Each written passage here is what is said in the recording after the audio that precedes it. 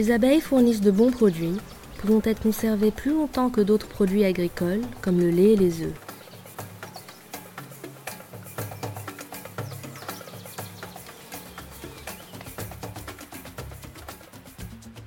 L'un des principaux produits est le miel, un aliment naturel avec de nombreux bienfaits pour la santé. Asali ni nzuri kwa watu wazima na kwa watoto kwa sababu kitu cha mbele. Le miel est bon pour les adultes et les enfants parce que c'est de la nourriture pour les deux. Kwa mtoto au kwa mtu mzima. Deuxièmement, il est médicinal. Il peut traiter le rhume, la toux, la poitrine congestionnée et même les problèmes d'estomac. Kama homa na kifua kufungana na hata kutengeneza ni tumbo.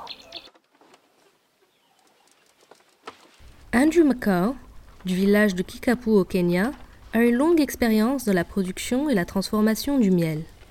Il aime le secteur du miel car il n'a pas besoin d'investir beaucoup d'argent et de travail. De plus, les abeilles donnent des produits supplémentaires. Quand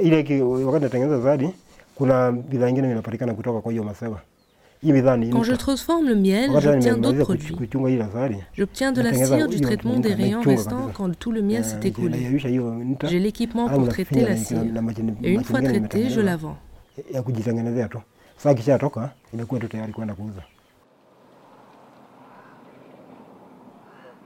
Traditionnellement, le miel était vendu en rayons. Mais de nos jours, la plupart des consommateurs préfèrent le miel extrait des rayons. Ce miel transformé est propre, prêt à la consommation et peut être conservé plus longtemps. Respectez de bonnes conditions d'hygiène lors de la récolte et de la transformation. Emballez le miel dans des récipients transparents, vous assurant qu'il soit propre et sec. Il y aura toujours un marché pour un miel de bonne qualité. Vous voyez, le miel est un or liquide.